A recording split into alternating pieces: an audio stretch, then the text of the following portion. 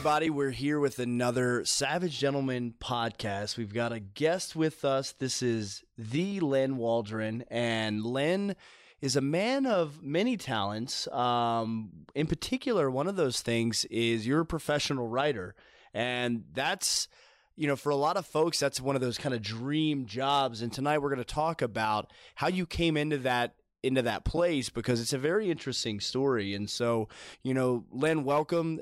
Thanks.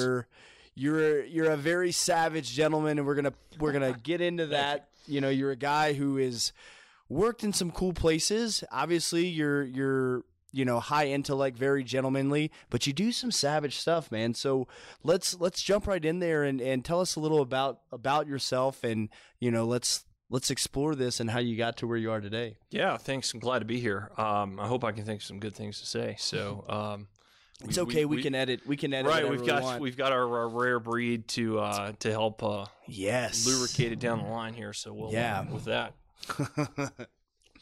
So writing. So I've been at it about 20 years, or been paid about 20 years. Is that to all? do it?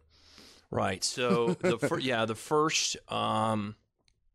first story that I had, and this is, I guess, by way of sort of my story and my background, was the first publication was definitely an outdoor hunting story. So the vast majority of my stories have been in magazine print media. Mm-hmm. So I'm not a novelist. I'm not a journalist in the sense that I worked for a newspaper in that sense, right? But you've been published in some pretty, well-known magazines. It's not like you're just writing for some little local. No, yeah, and that certainly, Guns and Ammo, probably the biggest circulation amongst them.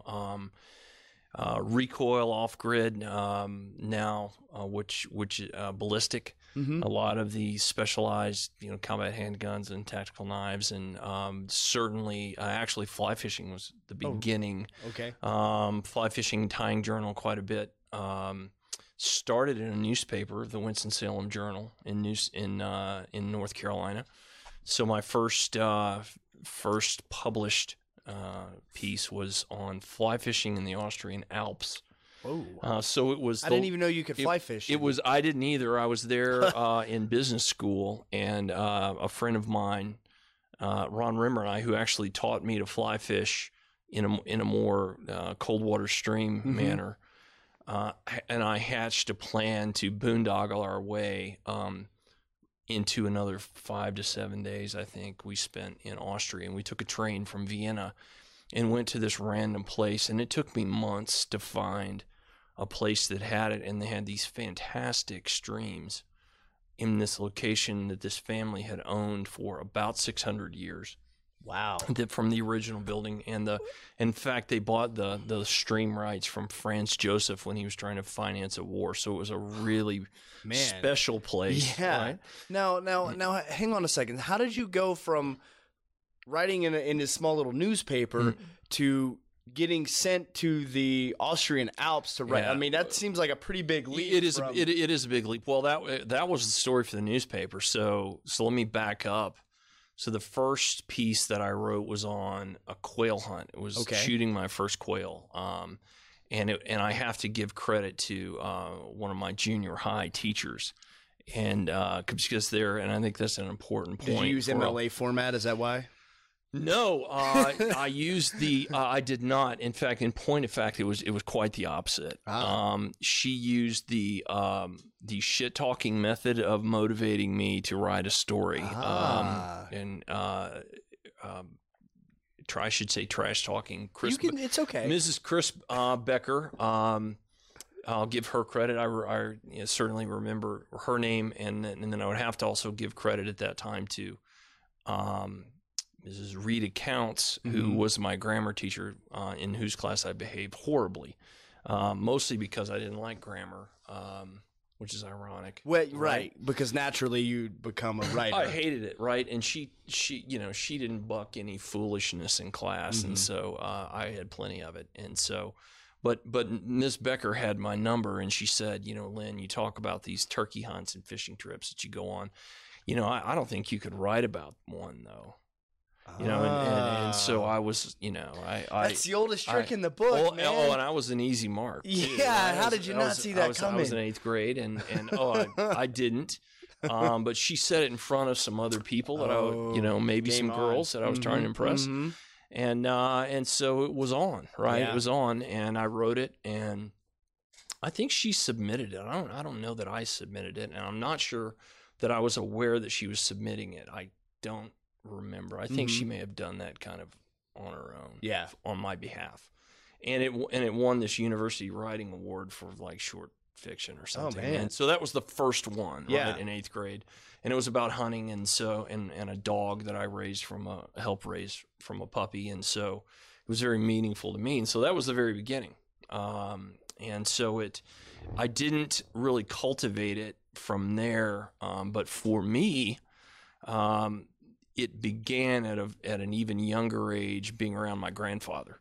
And he was a pretty, he's the most incredible man I've ever known. Certainly the single most important influence in my life. He grew up in a very poor rural area of Southern Illinois, where hunting and fishing was a fundamental part of putting food on the table during the Great Depression, without a doubt, right? Yeah. And so, squirrels, rabbits, birds, if you could get them, geese. My grandfather, whose name was Elvis, Elvis. That's a name that, for whatever reason, it's a biblical name. You don't see a lot of. It's a biblical name, right? We'll name kids Jesus, but we won't name them Elvis. So it's kind of sad, it's interesting, right? It's a slightly higher bar for a kid, maybe. I don't know.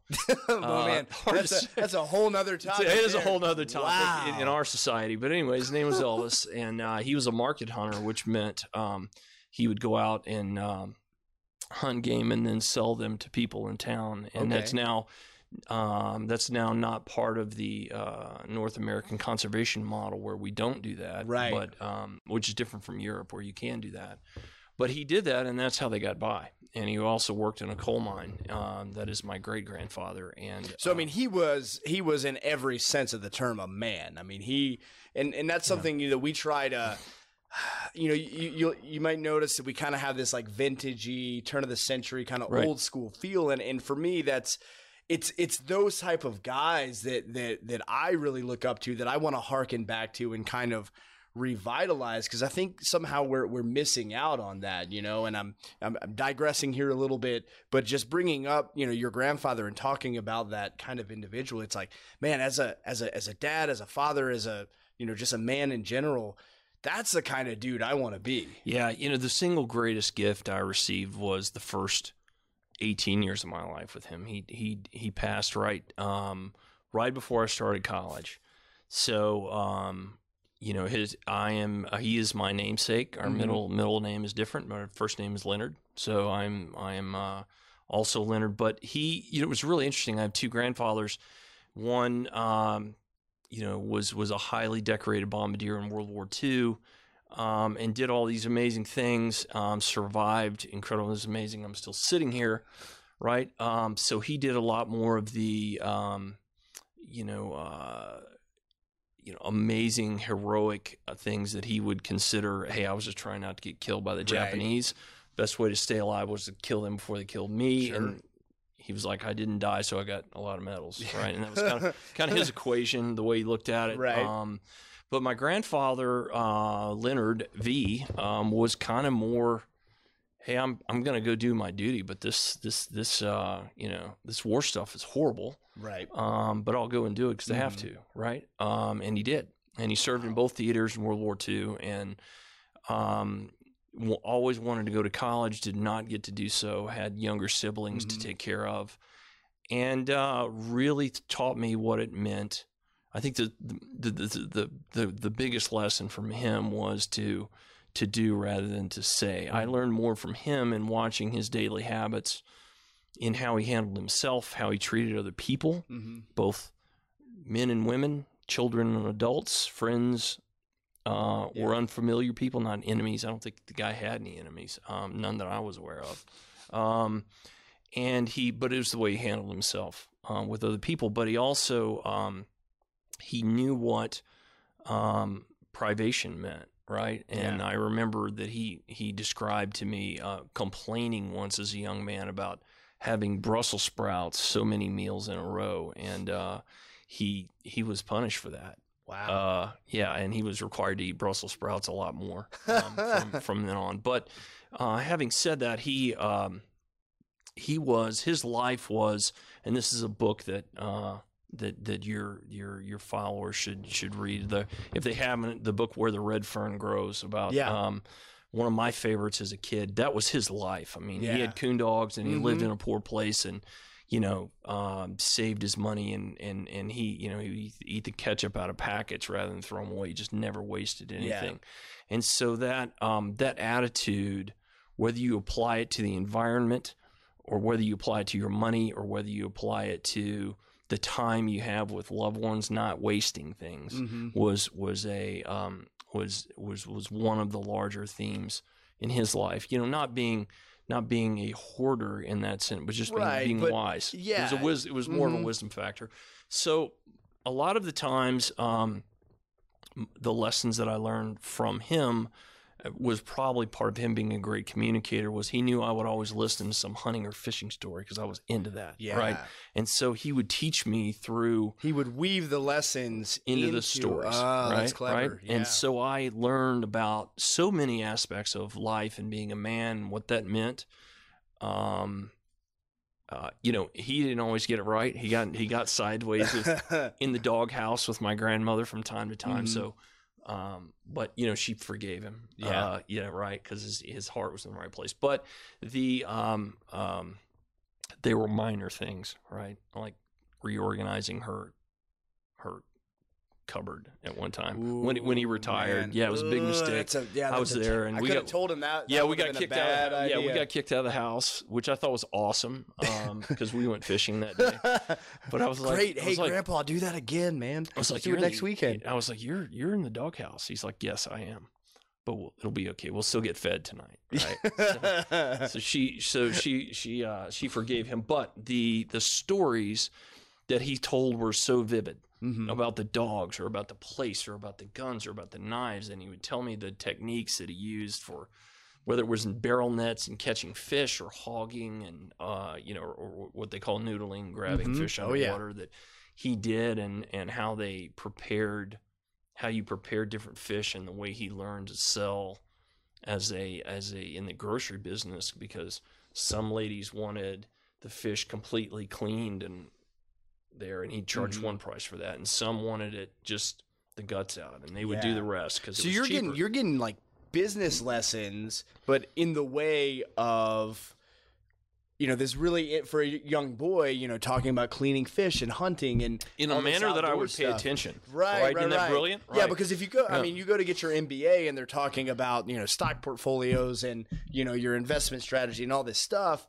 Man, I mean, I haven't been there, but you have. I have, yeah. Probably pretty dry. It's easy to glass over. Right. But it's like, hey, here I'm gonna use this, allegory to really, deliver this. Man, I think that's brilliant. Yeah, man. That's really so he was, and I would credit him with that. And he's a wise and patient man, and he and I were very, very close too. So he could read me really well, and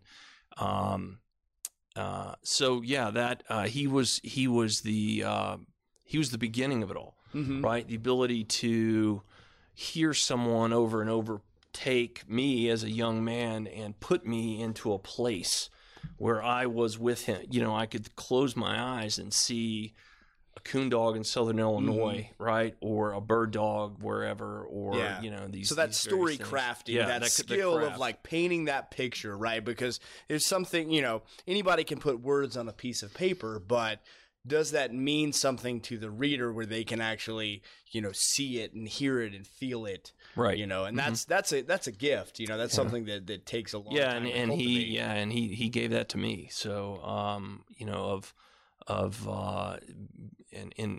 value beyond any monetary inheritance that I could have, possibly had is that what to me was just us talking, right? He was my best friend, and I think me adjusting in junior high, which we all probably why I was such a so ill behaved in those classes was, you're not a kid anymore, but you're not kind of a young man yet. You're just trying to figure it out. In the middle. Yeah. And my best friends were 70-something-year-old men that had been in World War II and done various things. And so my perspective of what it meant to be a 14-year-old was really warped. Because my best friends were these older dudes that had seen it and done it and were real men, right? Yeah. And so, hey, you need to, wear a Poison T-shirt, and I'm like, the rock band. Well, I think they're great, right? Nothing against them. Yeah. I'm like, I don't. That didn't seem very manly to me. Yeah, it's like, well, I don't know. Everybody I look up to is wearing flannel shirts and, you know what I mean? Yeah, or exactly. Overalls or whatever. Exactly right. And they, they could buy 10,000 of them if they wanted to, but they don't, and you would never know. Yeah. Right. So that was another thing. The conspicuous consumption in Southeast Missouri still isn't there, and it wasn't with these old men. Because they knew that it could all go away in heartbeats. So whether it was through war or depression or whatever, and so they were always. It's a different ideology. I think we've become so comfortable because we haven't had to experience that level of hardship. Where it's almost inconceivable for us now, as these heavy consumers, that the whole thing could dry up tomorrow, and what do you have? Yeah, and you did get a little bit of the, I walked to school in the snow every day uphill both ways. Yeah. Right. Yeah. There was a bit of that, and then at times there was, do I have to hear about the Great Depression? Well, every generation. Tell me a war story. That's cool. Yeah. Or a dog story. Yeah. But I'm tired of hearing about that we only had one spoon and there was and we 28 all, of us. We all licked it. Right. Right. So I didn't like those, but I still remember them. Sure. Right. And so they were impactful. But getting back to the writing thing, that sort of that mindset of that verbal tradition of but he was the interesting thing about it is he was no particular literary grandmaster by any stretch, right? So it wasn't like he was a writer and I wanted to be like him. It was just his way of communicating. And when I won that writing award, we went to this lecture that was called Merle Haggard, the Poet of the Common Man, right? And this professor was there, and he was talking about what a great songwriter Merle Haggard was, which he was, and I'm a fan. But I mean, who isn't? Listen, if you're not a Merle Haggard fan, then you should just Except my grandfather was there to support me, and he fell asleep. Oh, right, and he was just like, "This is I'm here for you," and right. It was a professor droning on. Sure. He didn't go to college. He didn't realize you have to. Stay awake and pay attention to these self-important people that talk about this, this esoteric stuff. So, right. Anyway, moving forward, that's where it began. I grew up in a rural place as well, and we raised bird dogs, and the dogs were a big part of the coming of age element as well. Right, I was required to care for the dogs from age about 5.5 or 6 on. Oh, wow. So we had kennels, and it was, to this day, unfathomable responsibility. Oh, man. To do that. We had, to wash kennels down and feed them and care for them. And I knew that it was on me if something happened to the dogs. And now as an adult, you're like, that kid can barely tie their own shoes, and now you're going to have them care for 20 dogs that, are probably as big as they are, and they're wild and unruly, and it's probably why I get along better with dogs and people these days, right? And there's a lot of people that agree with that. They would be like, "Yeah, I've met him. That's probably right." And I can remember, and we talk about farmers' carries, and working out, right? So I had my realistic farmer carry because when it would get cold in the winter, carry buckets of water, buddy. And I remember I tried to do the stick over the back, with the yoke. And that usually ended up spilling a lot. Yeah, right? Just didn't work as well, but I tried. I had a knife and I would carve it, and so it was the kid trying to be ingenious, but carrying it by hand. And when I could carry it from the house down the hill to the dog kennels, which was several hundred yards away, that was a big deal for me. Like because. First of all, was I tall enough to even clear the ground? Right? And man, it's funny you take for granted your adult body, right? But remember being a kid and just struggling with a 5-gallon bucket. I mean, I think how many times, the exact same thing you're talking about. It's like, man, I can't get that from A to B, without setting it down or it just bopping the ground or whatever. And the interesting thing is that my dad and grandfather couldn't give a shit that was problematic. Oh, right. Yeah, they're just like, figure it out, no, it's man. called the experiential learning process. Your job is to get that bucket down there. Like, I don't give a shit how you do it. If you got to take 2 to get 1 worth of water, then you take 2. Then you make 2 trips. Right. I bought you overalls. You'll be warm. Yeah, you'll be fine. Yeah. Go ahead. Figure it out. Just make sure you're done and ready for breakfast time. You got school in the morning. Figure it out. Yeah. Yeah. So that's the way it all started, and coming up in that area, in that part of the world, was where the majority of my classmates fished and hunted, and so that was a big theme. And so that was kind of part of life. We told hunting stories that. What did you do? Did you catch any fish? How'd you catch them? Where'd you catch them? Kind of deal.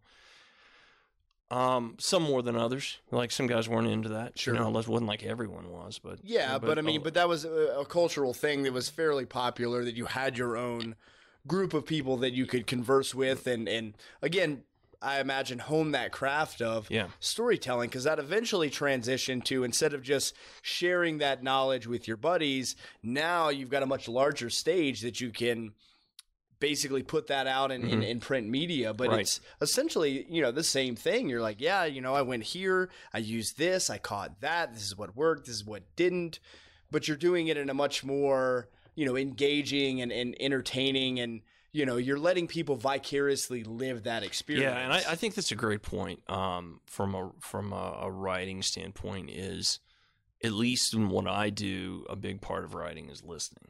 Yeah. Right. And so I don't, one of my core principles as a writer is that I don't endeavor to either be or sound like the subject matter expert in whatever I'm writing about. Right.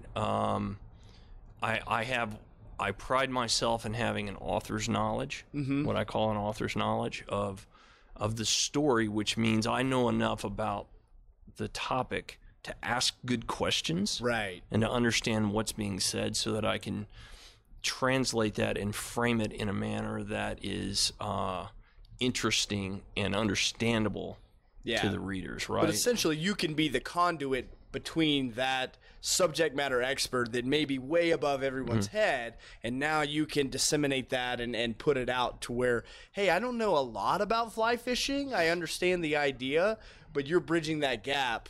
And that, and again, that's a craft in itself. Well, and that's the challenge, right? You've nailed it, right? Is it, can you write a story on fly fishing for someone who has no desire to fly fish, who's never been fly fishing, but make it interesting and engaging enough to where they're like, that sounds like an Austria. That place sounds really great. Well, exactly, right? And that's exactly what I was going to say. Is like, you might not care about fly fishing at all, but when you start seeing pictures and hear the description of what the Austrian Alps look like, you're like, I don't know if I can do fly fishing, but man, that would be an amazing place to go visit. And while I'm there, maybe I'll give this a shot. And that's something that I think is very important, that we have those people pushing that out there, because it's so easy for us to get sucked into this digital world that we forget that there's all this really cool stuff to actually get your hands on and experience it. Yeah, and let me clarify, there are a lot of writers that are subject matter experts, right, and pride themselves in being so, and are in point of fact. I think, for example, my friend Richard Mann is probably one of the best terminal ballistic experts in the U.S., right? He'd deny it, but he is, right? And he's written as a subject matter expert on that topic. I write more broadly. Yeah. Right? That's just my choice. Sure. That's just my preference. He's a few inches wide and a mile deep, where I'm probably, maybe a mile wide and some inches deep. Sure. And deeper in some areas than others. I tend to enjoy that more. It's very rare to have an outdoor writer, although when I grew up, the writers did They fished and hunted. They My did grandfather everything. Yeah. fished and hunted. Right, they knew right, knives. right. They knew Mhm. survival. They knew, right? Because you might be out there and stuck, or your Yeah. dog may be lost, or Yeah. you may be, right, a variety of things might happen. So that was kind of part of it, right? Yeah. You had to be able to do all those things, and to, you know, to show up in a car and get out and walk out on some manicured lawn and fish was just not, you know. Yeah, that didn't happen. Well, and you know, that resonates way more for me. And that kind of, again, harkens back to this very rugged individual, right, that has this wide variety of things, and they're completely self-sustainable, right? It's like, Right. you know, I don't have just this narrow window of focus where I'm an expert in this field, but man, I am clueless about anything else. And you run into those people, and it's great when you want to learn more about that topic and you can pick their brain, but then you watch that individual for a few minutes and you're like, man, you're a barely functioning human being, you know, because all of your brain space is only occupying this one, and that's, you know, and that's fine. We need those people, but for me, I'd much rather be, you know, the jack of all trades and have a good amount of knowledge in a wide variety of things instead of just this. The paradox of that is those people are a hell of a lot more fun to interview.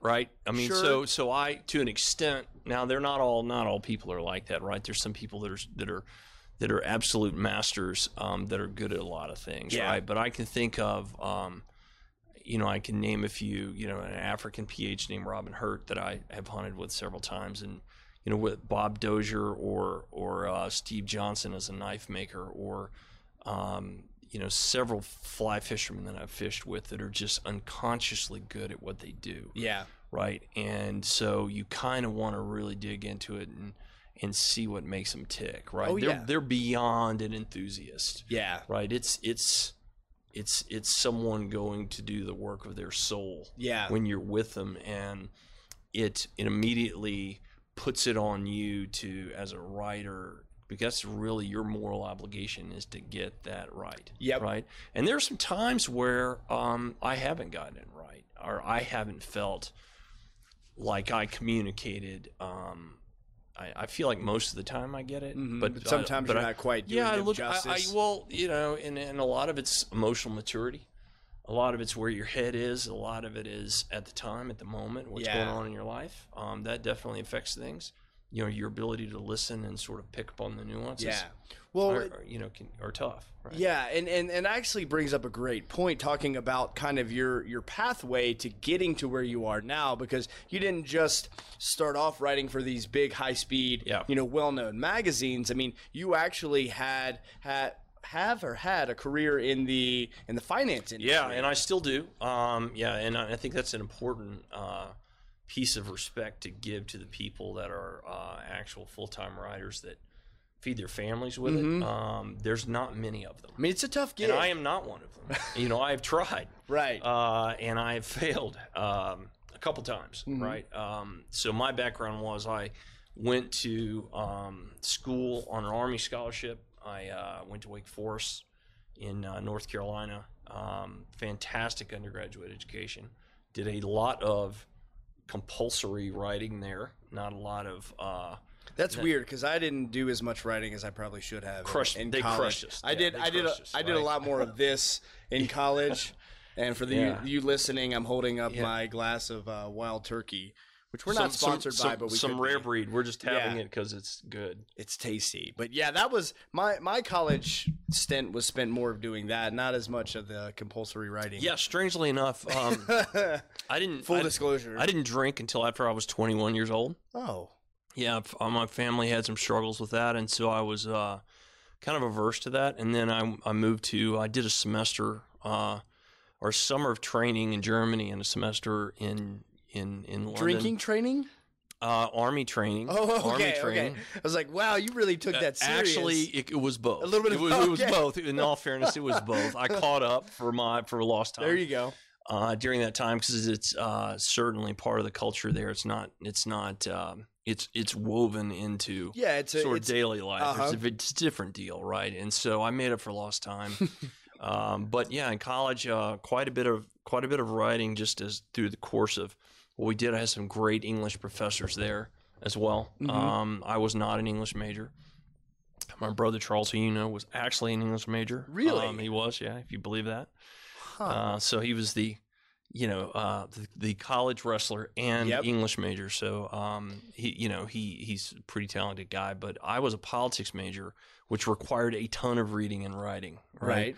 So to me, it was I was interested in English history and economics, and politics was kind of an amalgam of those three. Yeah, that's that center of the Venn diagram. Right. And so that's why I chose it. And I thought I might be this, high-speed spy someday. So understanding, power dynamics. Mm-hmm. And now, politics is just distasteful to me in large part. So I have this degree that enables me to read the paper really well with a depth, with a ton, and with a huge measure of disdain. a jaundiced eye, Right, without a doubt. So, so I left. I graduated, was commissioned upon graduation. I went into the Army as an infantry officer, and served as an infantry officer. I was actually injured and discharged early, which was not my plan. But God has different plans for us, right? Or infinite intelligence, or whatever you want to attribute it to, fate, if you will. And so I got out and I went back to graduate school because a politics degree not a lot of opportunities. Yeah, the Army thought it was great for jumping out of planes and shooting guns, but perfectly suitable for that. Hey, I'm gonna go practice my politics over here. Right. So, so I had to go, learn something that somebody would hire me to do and pay me, right? So did that. Went to MBA school. Worked in kind of the technology sector at Wake Forest for a period of time, and then went to I got an offer to and during that time, that's when I published the first one. It was during a trip during MBA school that we were actually supposed to be studying, and that was the time we were supposed to be studying. We did a lot of this, right? And so my friend that I mentioned that was that I fished with was actually a Marine Corps gunnery sergeant, and so he and I had a lot in common, to include fishing, and so we did that, and that was that led me to Wall Street. And so he went there. He had a job and was working on the fixed income trading desk at a major Wall Street firm, and said, "Hey, I need you to come do what you want to do." And I was fishing offshore every other weekend. I had a buddy who had a big boat and had a great dog that could allow. Where were you guys putting out of? Oregon Inlet. Yep. Okay. That was Inlet. going to be my guess. Yeah, Oregon Inlet. So his boat was actually part of the fleet. So we fished everything from Hatteras to Virginia Beach, that region for the most part. But they were out of Wanchese, and so they were good salty guys there, and they were handmade Carolina boats, glass over wood, single screw diesel boats, 50+ foot boats, and so we caught a lot of tuna. Yeah, a lot of tuna, a lot of good food, some marlin, a lot of dolphin, Dorado, right? Mahi, not flipper, but a lot of people. Yeah, you got to specify. Yeah, a lot of people get confused. There's like, you're eating flipper again for dinner. Yeah, ittle be great. No, not the mammal, the fish. Right. So we did a lot of that. The high tiders on the Outer Banks are a million stories that should be written about those guys, and a lot of those. I've written a few. Should have written 1,000. Right. You start meeting these guys, and it's one great story after another. But so it was a big leap for me to go from there to New York, but I just felt I needed to get out of my comfort zone. Like there was another challenge to take on. And so you kind of, man, because a lot of times what you see is people will do the opposite, right? And they go from the white collar job, and they realize, man, I got to get out. I'm getting which I also did. No, I also did. You've that, done it right? both, but I did it in the reverse order and backwards. I did. Yeah, I've done it in both directions. Which I think that's that's a great. That in of itself is a great story to tell, right? Because I think sometimes we get this notion that we're in this fixed point, right? And we've kind of we've set our azimuth, and this is the direction that we go. and no matter what, this is where I'm going to be. And you're a great testament. Is like, man, you can vacillate from one side to the other. You can step over here and you can be this high-speed Wall Street business guy, right? And then at the same time, you can be this avid outdoorsman, this hunter, this adventurer, right? You can be a savage gentleman, right? As a shameless plug. Yeah, I would. That's a great point, and it's and I'd say there's several facets to that, to how I would answer that or comment on that. One is I personally envy the people that have a singular thing that they want to do and that makes them happy and blows their hair back, if you will. Right, and they can just stick with that they can sit with that, and they get up in the morning, they do it, and they think about it before they go to bed, and they do it again. I have never had anything in my life that was profitable that I felt that way about. Therein lies the problem, right? Right. So that's the tricky part. Right. So the banking side, the trading and capital market side is definitely profitable, and I enjoyed it. I enjoyed the people I worked with. I loved working on a trading desk, and then also worked in the banking side as well, which is its own learning environment. A little less raucous than the trading desk, and therefore a little less fun. Yeah. If you're kind of it's interesting, the majority of the people on a trading desk, it's a little bit more of a meritocracy because you have a lot of athletes. A lot of it's quants now, so it's kind of the nerds have taken over because they're a little better at it. But a lot of times it was guys that could get yelled at, could fail, could come back, could snap back. Yeah. Right. There were, I walked on to the track team at Wake Forest. I threw javelin there for 2 years, but was primarily, like you, a wrestler coming up. And wrestling taught me a lot as well. Yeah. I mean, it's a whole other sort of avenue I could go down as far as the life lessons that taught, and that's its own savagery, right? That's its own, there is nothing, quite so humbling, right, than standing in front of your hometown and either winning or losing. Right. And having no one else to look to other than yourself. Right. Man, it's one of those things, and not to go too far down this rabbit hole. I mean, we should have an entire episode just dedicated to wrestling. I agree. In my humble opinion, but if there was one activity that I could, if I could say, hey, make sure that every boy in America experiences this, even if it's just like one season of it. It's like, hey, take your kids, put them out on the wrestling mat. They may not love it. It may not be their thing, but just give them a full season and figure that out, have that experience, because it's going to pay dividends. For me, it puts so many things in life in perspective. Yep. And I'm sure you agree, and I think just about anyone who's ever set foot on the mat would say, yeah, no. After that, I mean, Dan Gable said after wrestling, everything is easy.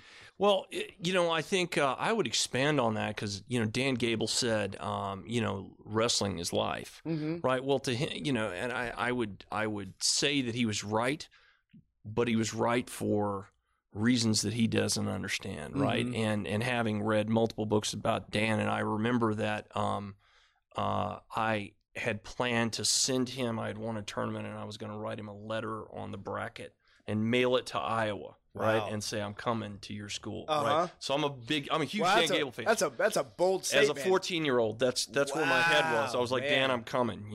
Here's my address. Send me a sweatshirt, right? I want to be Hawkeye, right? Because in Missouri, that was, we were very much a Midwestern sort of hard-nosed style wrestling, and at least our coaches tried to make us that way. Most of us were, but Dan only wrestled, right? And then he coached. Yeah, I would submit to you that he was right, but that the lessons that you learn as a wrestler of humility, of preparation, of training, of all of those things, standing alone and putting your foot on the line. And one of my favorite photos is from a hometown newspaper, and it's black and white, and it's me pinning this guy, and people say to me, "Oh wow, this guy looks, his head's blue," because I had him in a on a front headlock, and the ref's on the other side. He can't see this guy's head's here and it's purple against my leg, right? And I'm like, wow, you're really whipping that guy's ass. And I said, is that why you have it here? I said, no, it's because look at I can tell you the name of every person in the crowd. And this was my Sunday school teacher, and here's my granddad, and here's the girl I wanted to date but couldn't, and here's the girl that I could date and didn't want to, right? But they're all there. Yeah. Right? And so to win or lose in that environment, when it's all up to you, it's not, hey, he didn't block for me. Right. Or the pass was late. You can't pass that buck, man. It's No, man. No, it's there, and you've been there, right? And so it's a fundamentally critical part of my upbringing, and I can recall times when I went to college, and then when I was on Wall Street, that it was like, I'm a fucking Jackson wrestler, right? And I can do this. You had to dig deep, and you referenced that. Yeah. It was like, look, you guys, I've made it in a place where you guys couldn't handle it. So maybe you're smarter than me, maybe you went to better schools than me, but I'm going to outgrind you. In general, right? Yeah. And there were still some people that had so much more talent than me that they there's won, something, but kept me in the game. But there's something to having that grit and knowing you have that grit, and the only way you can do that is test it. You can't just fabricate that in your mind and say, oh no, I'm super tough, but you've never gone out and proven it to yourself, because when push comes to shove, you're not going to believe that. Unless you can recall a specific instance where you were getting your ass kicked and you were able to push through that and come out on the other side. I would even say that even if you're no good as a wrestler. It doesn't matter. Yeah. In my opinion, it doesn't matter. You can be the worst wrestler on the team. Go out there just for the experience in of itself, because you're going to learn so much about yourself. And again, you're going to have this reference point for the rest of your life that you can, this bar that you set that you can always look back to. And I think that having that standard is a very, very important aspect of a man's or just a person's life in general. Yeah, feeling the back against your wall, or your back against the wall is the wall may be cold, but you know what it feels like, right? Yeah, you've been there. So it's not. It's not such a, it's not so unfamiliar, right? Well, and so it translates well into life. And so to kind of circle back to the writing thing, I think, whether you're pitching ideas or whether you're getting told that your ideas are no good or your stories are no good, you know how to, if you've gotten pinned in front of your hometown. Yeah, in front of the girl that you want to date, or your girlfriend's parents or whatever that is, or everybody, and everybody there is all eyes on you. Everybody, right? I used to joke, and it's still very much this way, that my hometown was a lot like, our wrestling program was a lot like the Hoosiers movie, where you'd have the line of cars and they'd be going, and we had hardcore parents whose sons had graduated years ago, and but they still come, man. They still came, and so to lose in front of them that was a big deal, right? And you talk about, it's trite to say it takes a village, but in a small town, you'd be like, man, everybody, I know the name of everybody in the crowd. Yeah, right? and so most of them anyway. Yeah, well, right? and this guy, 2-time state champion, his dad comes up and he gives you this little nugget or whatever. He's like, hey, get him next time. That little thing that means a lot. Oh hell yeah, you know what I mean? Yeah. When you're a young impressionable, man, and these guys that can come in and influence you and give you that vote of encouragement or that negative feedback and say, hey man, you laid over like a dead dog. Yeah. And sometimes you need that reality check. Oh, yeah.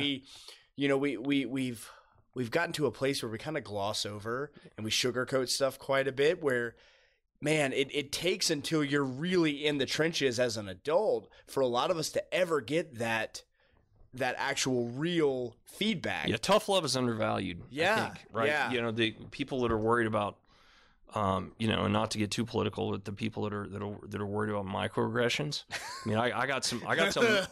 Then they're if that's all that upsets them on a daily basis. That's the worst thing that's ever happened to you. You had a great freaking life, man. Because Consider yourself lucky. Yeah, I got days when there's like 98 macroaggressions, right? And I'm, trying to I work have through days 3 where or 4. people are literally trying to cave my skull in. Yeah. You know what I mean? Like if that's not but again, I don't want anybody's feelings hurt on purpose, but you get the point. Well, right? I mean, we can put that in an even different perspective, right? It's like, well, yeah, this guy's trying to, smash my face in. but at least he's not trying to kill me. At least he's not throwing bullets at me. Yeah. You know what I mean? And we can you can extrapolate it. You can extrapolate that as far as you want to go, you know. And so anyway, but going back to, you know, this idea of becoming a writer, telling stories, and using that as you have as kind of this vehicle to get out and really experience life, to really live a life of adventure, even though you kind of have this home base of, you know, in the finance world, that you're still stepping out and you're still going out and doing these amazing things. I mean, you've been all over the world hunting and fishing. Yeah, I think there's two things. One to that is, one, be willing to get out of your comfort zone. Mm-hmm. The other is stay true to your nature, right? Those are the two. While you are stepping out of your comfort zone, stay true to your nature and doing it, because you can get lost, right? And Wall Street's a great place to get. New York City's a great place to get lost for a while. That's a place for crazy people. It's easily done, and you can get around people that are some of the most intelligent people I've ever been around are there. But so the places that I've been, that writing has taken me. Been to Africa 4 times, which is not a ton compared to some outdoor writers. But for me, I'd go back again tomorrow. And Africa is a huge continent, right? I'm talking about southern Africa, places where sustainable hunting goes on, right? Yeah. Okay. I've been to South America, Europe, all over the United States, Canada, and U.S. I've met people that have lived in the places that I've visited, whether it's Newfoundland, where the guy's gotten off the island twice in 70 years. Wow. You know, and that makes for an interesting person, good or bad. Yeah. Right. That's unlike any person you'll meet anywhere else. Right. Or you meet an African tracker who knows more about game and what they're going to do than you'll ever learn. Yeah. Right. And so here's kind of a good savage gentleman story. So I was in Africa, and I was on a ranch. I was writing a story for a magazine, and so I was pumped because it was my first trip to Africa, right? And I'm thinking about my grandfather the whole time. You know, it's like he never got to do this, right? I think he went through North Africa during World War II, but he wasn't there on safari. Yeah, it wasn't. Right? It wasn't for pleasure. That was strictly business. Different kind of safari, right? The bullet's a two-way safari, right? And so, the guy came over to me and he said, we were talking about these trackers because the day before, these guys, this one guy had, and he was one of the black guys, right? Typically they review PHs, and they're of all races, but they're largely white guys, and the trackers are the black Africans, and they, I said, that guy saw stuff that I had binos, 10 power Zeiss binos, right? Really nice, expensive ones. And he's seeing stuff with his naked eye that I can't see with the binos. Wow. Literally. Like something had to move for me to see it. He could see it when it was still, right? And I asked the guy about it. I was like, what is it? What's the deal here? And he said, and he pointed to this black lady, and he said, I fed from her breast. I was born here. I'm the 7th generation to live on this land, right? I called her, the black woman, mother before I called my mother, a white woman, a mother.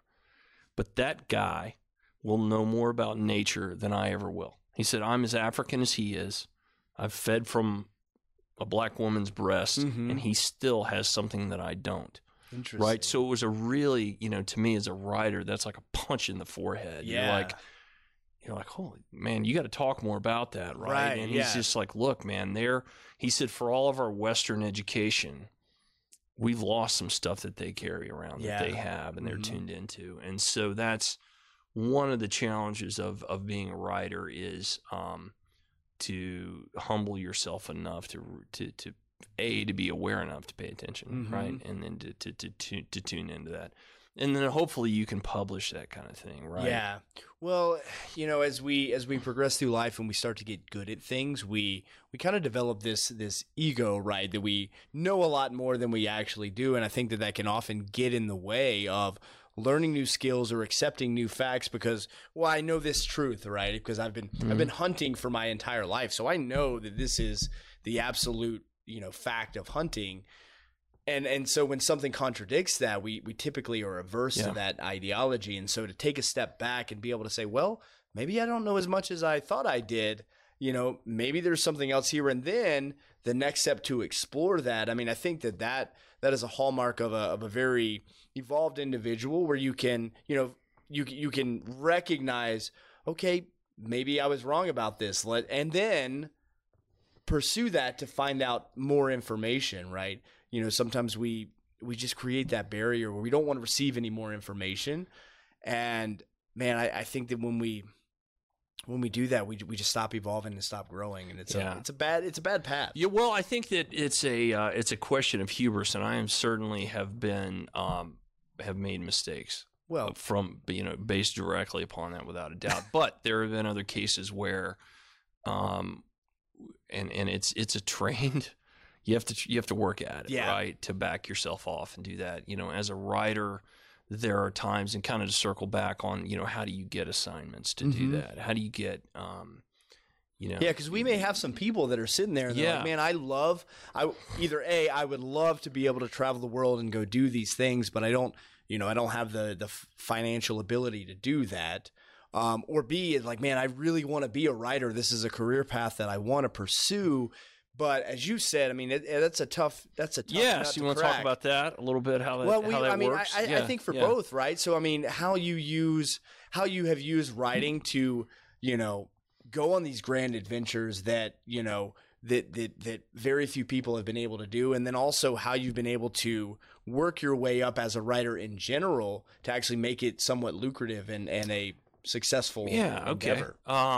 So I think you have to understand who you're writing for, right? And you have to, not just your audience, which is ultimately the most important. That's to whom you owe your duty as a writer, right? Your audience. But if it doesn't get published, right? The guy's cutting the checks. If it doesn't get published, nobody hears it. Right. So there's the Faustian bargain, right? Right. You give to get, right? And so there's a criticism, particularly in the firearms world, that gun writers never shoot a gun they don't like, right? In that all gun reviews are positive, right? There's never been a crappy gun ever made.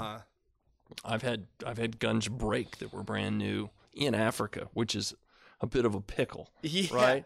Hey, guys, cutting the check. I hate to break it to you. Sorry, you spent $4,000 on a plane ticket, but guess what, right? You're going to get a shitty review because this is this is garbage. So that was a tough one, right? But in general, it doesn't happen that way. But you have to. So let me kind of walk you through the progress of a magazine writer. Like, I can't speak to being a novelist. Those guys. The ones that I know are the famous ones, have really sacrificed a lot to get where they are, unless they're just outright brilliant and they have a great job and they just say, I'm going to get up an hour earlier for a year, and they write something that's a bestseller, and then they become a fool. That's rare. Well, that's kind of a unicorn. Man, it happens. Yeah, There's a few dudes out there that are that good. Yeah. Michael Lewis, Alex Berenson, some of these guys that have had sort of other legit jobs, and then they just knock the cover off the ball because they're just that damn good. Yeah. Right? They're really good at writing and weaving. Fuck those guys. They're dickheads. Fucking, I'd love that. No, piss off those dudes. Yeah. You jerks. So let's talk about the other 99.9% of us, right, that have to kind of slog our way through the muck, right? And so for me, it's a lot of writing and getting published is relationships, right? And you have to be willing to do that, and that has nothing to do with putting a verb behind a noun, right?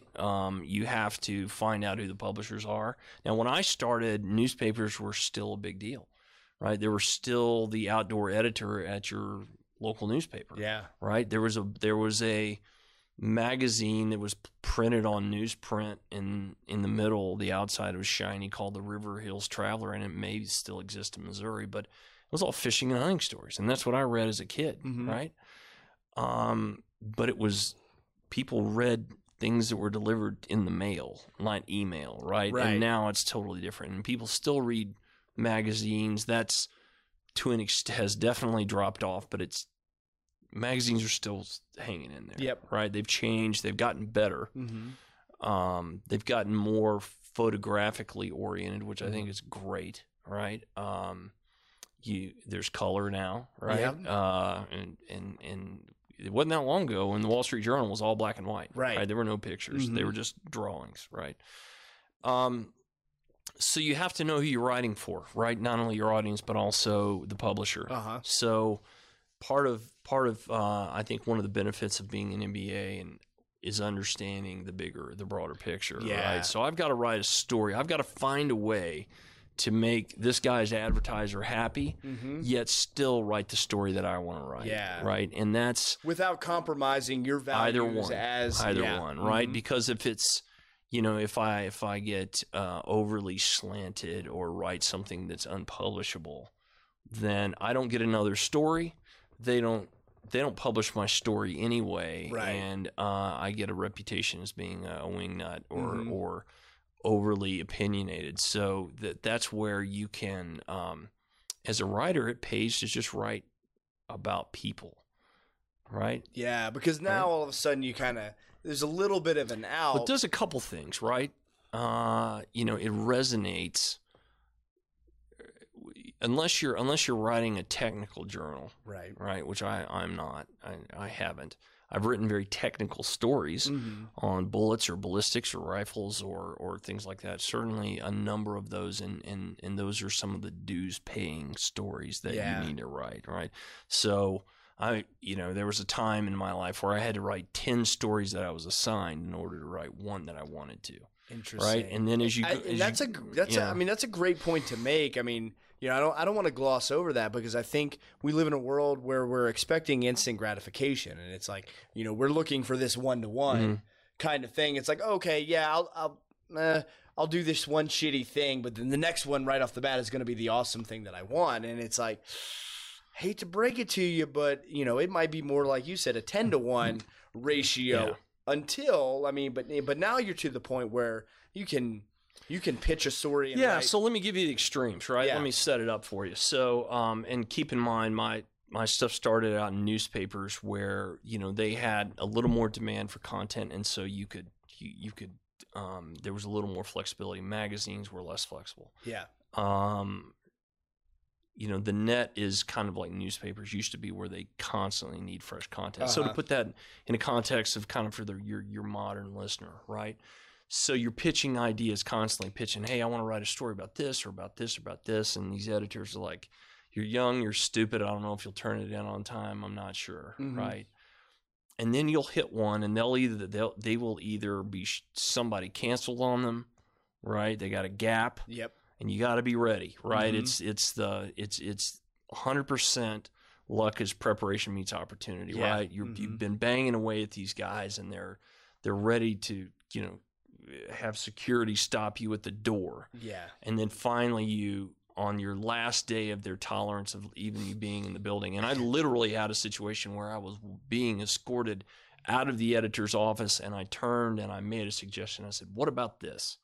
And he said, come back in. Wow. And so I had the right idea, and then I got to do it, right? I can't help, and I might just end up editing this part out because it's so nonsensical. Right. But all I can envision is J. Jonah Jameson slamming his fist down and saying he needs pictures of Spider-Man. So were you Peter Parker coming into J. Jonah Jameson? That's an obscure comic book reference. No, I don't know that our I get it. No, I get it. Is that a real thing? I get it. Is that real life? In many cases, yes. Okay. So it was really interesting, but it was kind of the flip side of that, and there's an NBA twist to it, because the editor I was dealing with, this is at the Winston-Salem Journal, and this was for doing I went from the Outer Banks to Puget Sound and back, fly fishing across the country when I graduated from MBA school, right? And so it was 30 days of nothing but fly fishing, right? And fun, and it did a couple things. One, it was a really cool trip. Yeah. The other is it gave me an instant body of 30 stories that so I promised them a story and 1,000 words and 3 photos a day minimum, right? That's a lot to do. It's a lot to do. Yeah, dude, So that it's is a lot of a content. tremendous amount of work to like put in perspective. I mean, that is Rain days, travel days, right? There's a lot in there. It was a big bet, right? It was a tall order. And that's a bold that's a bold move. Yeah, I grabbed him and went after it. Yeah, right. you did. That's shooting a takedown on a state champ when you're right. when you're down 15-1. It's like fuck it, I'm coming after you. Hey, what do I got to something. lose? Right. Nothing to lose. Right. That's exactly where my head was going. Where right. it's like, had you not gone through those other experiences, you probably wouldn't have the balls. Yeah. To put yourself in that. I'm getting my ass beat, but it doesn't matter here. That's fine. I'm going for it. I'm swinging as hard as I can, right? Oh, and so I'm sitting in this office, right, with this editor, and he's the business editor, and he basically was saying, look, 2 years ago we would have paid for all of this, but right now the economy's down. This is like 2001 when the dot-com bubble had burst. And he said, look, the money's down, subscribership is down. We've got, the web's eating into our this, that, and the other thing. And he said, we can't do it. Right. And then the actual editorial editor came in, and he was kind of a pompous jerk at the time, or at least impressed me as one, and was entirely unsupportive of me or my ideas. And, so they're basically walking me out of the room, right? And I stopped and I said, look, you told me that you want to increase your readership of 18 to 35-year-olds, right? And it's on the web. And they're like, yeah, what's your point? You need to leave. And I said, well, how about I give you the content for free, but I get to resell the ad space. Wow. For online, right? And I said, and then you get to elect to print on paper whatever the good stuff is. So you basically get 30 stories, 1,000-page or 1,000-word stories, and 3 photos per day that you can put online, and you can pump it at all you want, right? I get the ad space because I've got to somehow pay for this, so I can now offer that free advertisement to those people. And then, so you get to pick through this and maybe print 1 out of 5 or 1 out of 7 or 1 out of 8 or whatever in your print newspaper, in your hallowed print paper. Yeah. And I'm pumping the right demographic through this adventure story that doesn't, it doesn't cost you any extra thing to print an extra web page. Right. And they looked at each other and they were like, done. Deal. Man. So I said, I need a letter. Right, I need a letter that says I have the ability to give you this big of a banner ad. Right, that was when banner ads were the deal. Right, so I traded the banner ads of 30 days in the Winston-Salem Journal for lodging and gasoline and fly rods and reels and whatever. Right, and so I had to literally broker a deal at the last minute. Every single step of the way. Basically, it's kind of like standing in front of the firing squad and taking the mask off and saying, "Wait a minute, I got an idea for you." Right? It was that close. Yeah. And so, boom, that it became a big opportunity there. And then, so you kind of have to. Then I spent another 5 years being told no. Right, so it wasn't like the yeses. Right, and then boom, began. You got that one, and then now you're there. It's like, okay, that was one yes, but then that was followed by, a plethora of no's or however many. Yeah, and so because you're not the only guy, right? Yeah. You're not the only one, and so there are others there pitching similar and probably better ideas because they've been at it a while. Right? Sure. They should be better ideas, and eventually your ideas get better, your pitches get you start learning what the editors like, you start knowing what the publications want, what their voice is. Can you write in that voice? Do you want to write in that voice? And you start customizing, giving the customer what he wants. In this case, the customer is the editor and the publication. And so that is what it's about. It's about reading your environment and reading the person and saying, hey, I think a story like this might work for your publication, and here's why.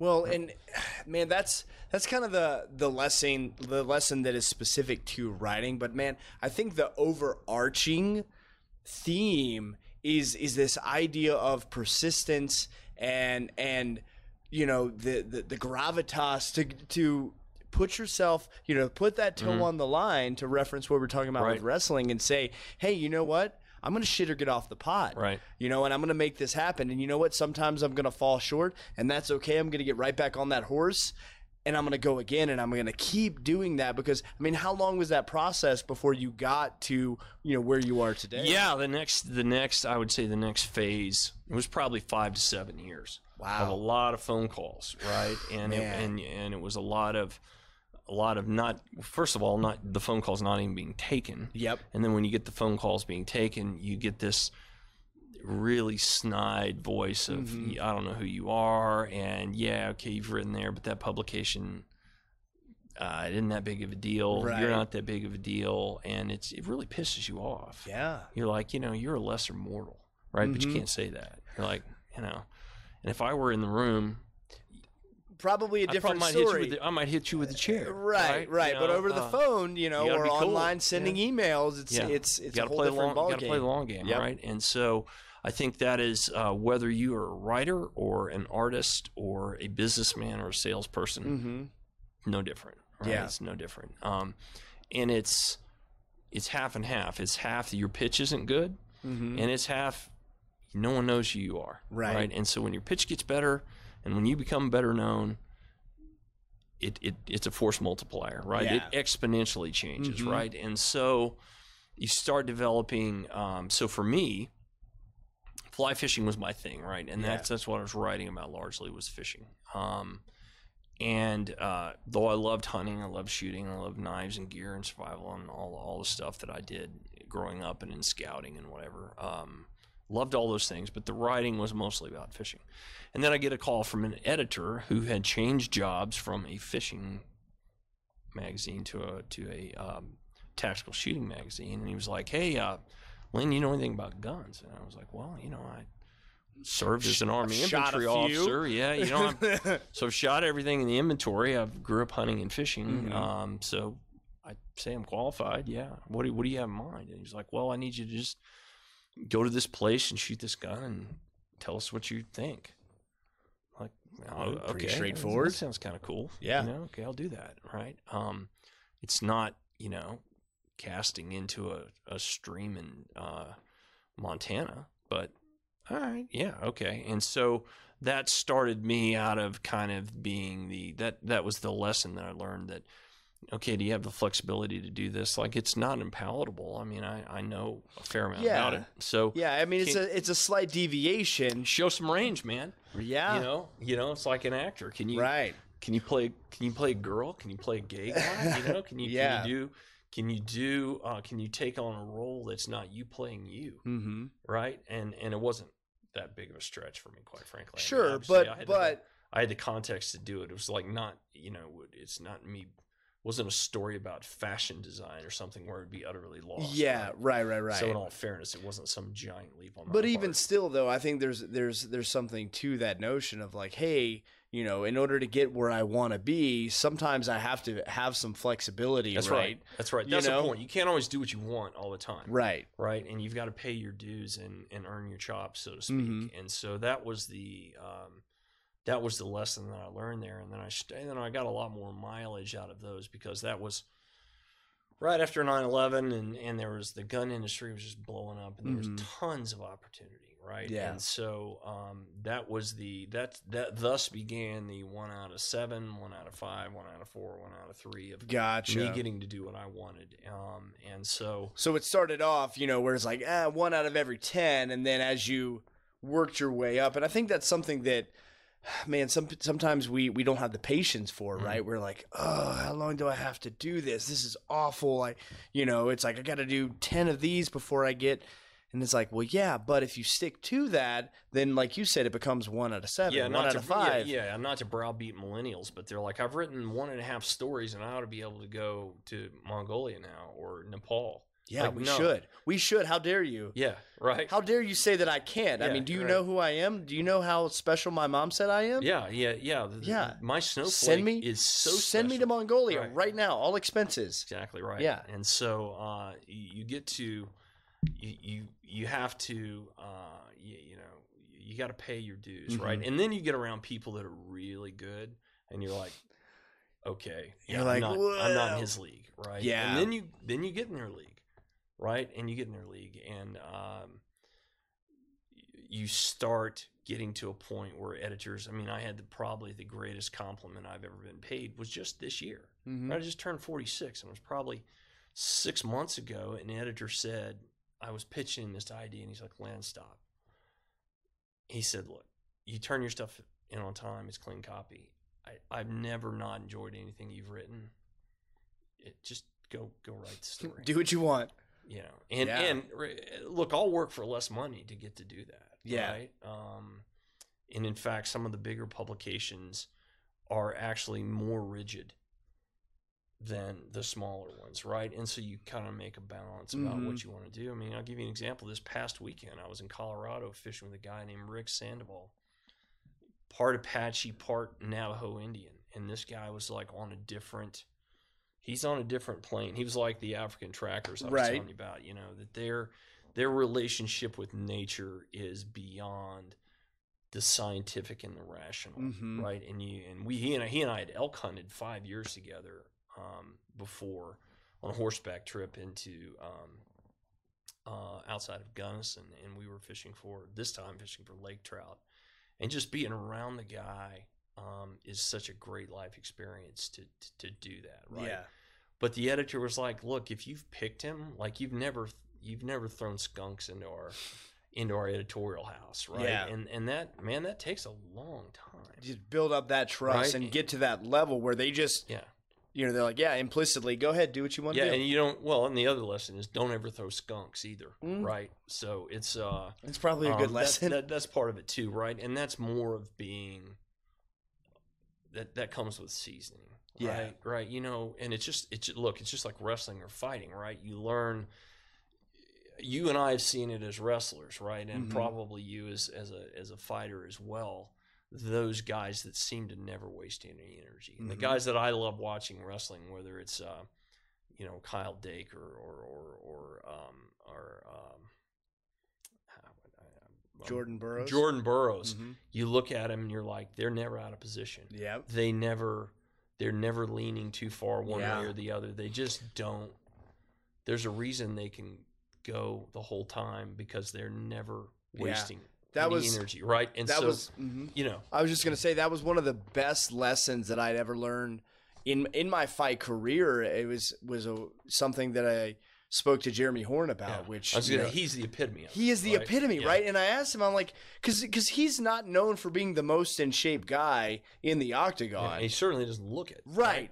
But guess what? But you will never get that guy out of position. And I asked him, I'm like, Jeremy, you don't focus as much on your physical attributes and your training and your conditioning on that side. And not to say that he doesn't work hard, he certainly does, but he's not of that caliber guy, right? You look at him and you're like, oh man, I want to be in shape like him. You're like, I mean, they call him Gumby. I asked him about diet once, and he said Mountain Dew and Lucky Charms. That's a true story. I've seen the way.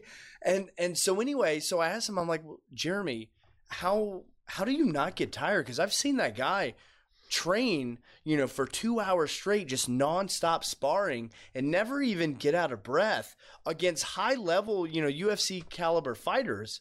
Like, and yet I think he would struggle to run, to do a 5-mile run. I'm like, those things don't add up. And he's like, well, I never let them put me in a place that I don't want to be.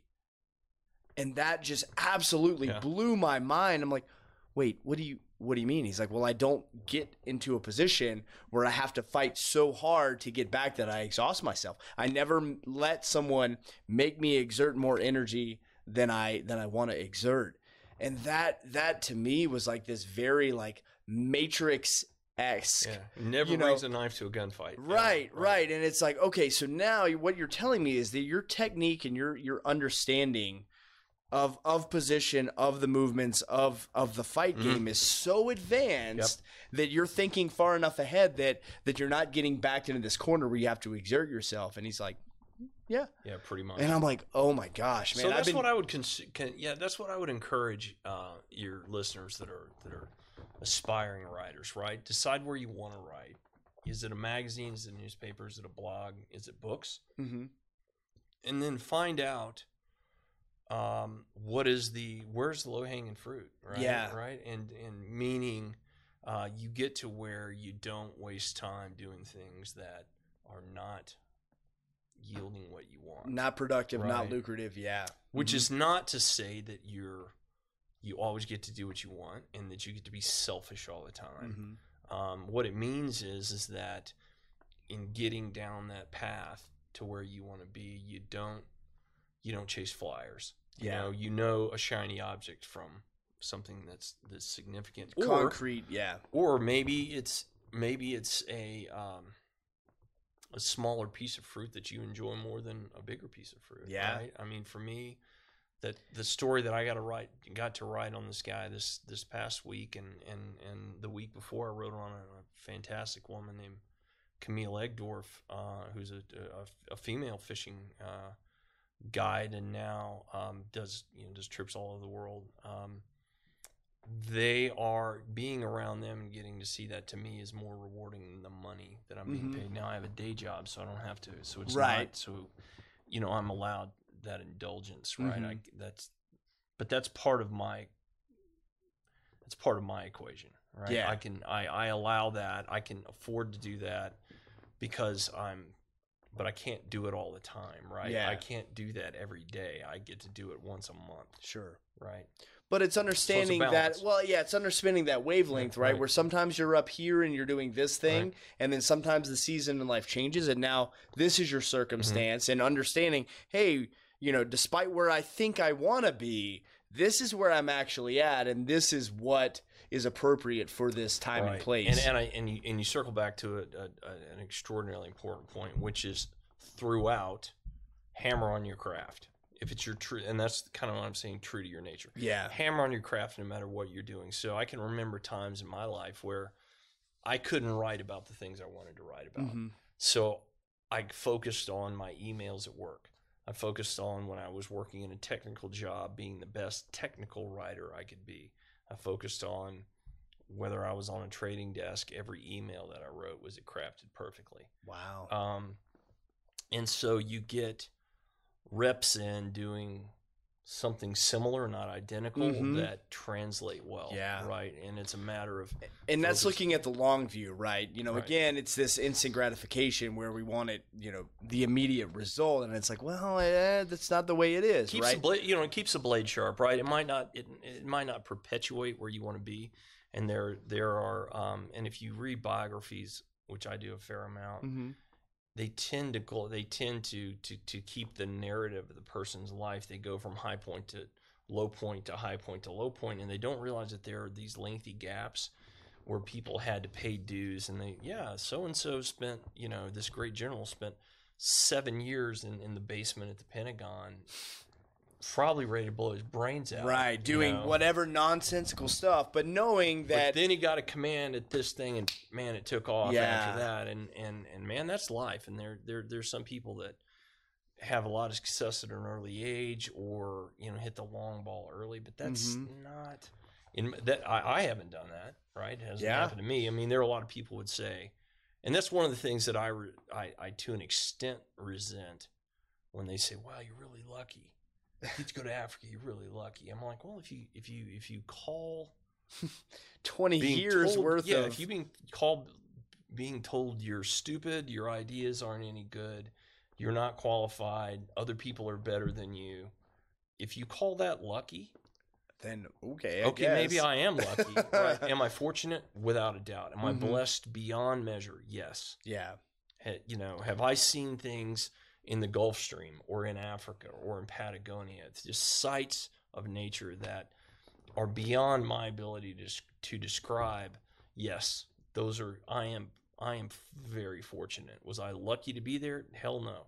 I was there because I worked really hard to get there, and I seized an opportunity when it went screaming past. I grabbed it. Yeah. Right. Mm-hmm. So it's not that I want to take credit for all of that good fortune, but it wasn't because I was just kind of standing there and somebody just you didn't wake up one day and just right. So I would encourage some measured patience on the part of the people, anyone who aspires to do that. That even if you're writing for yourself, continue to bang out something on that craft.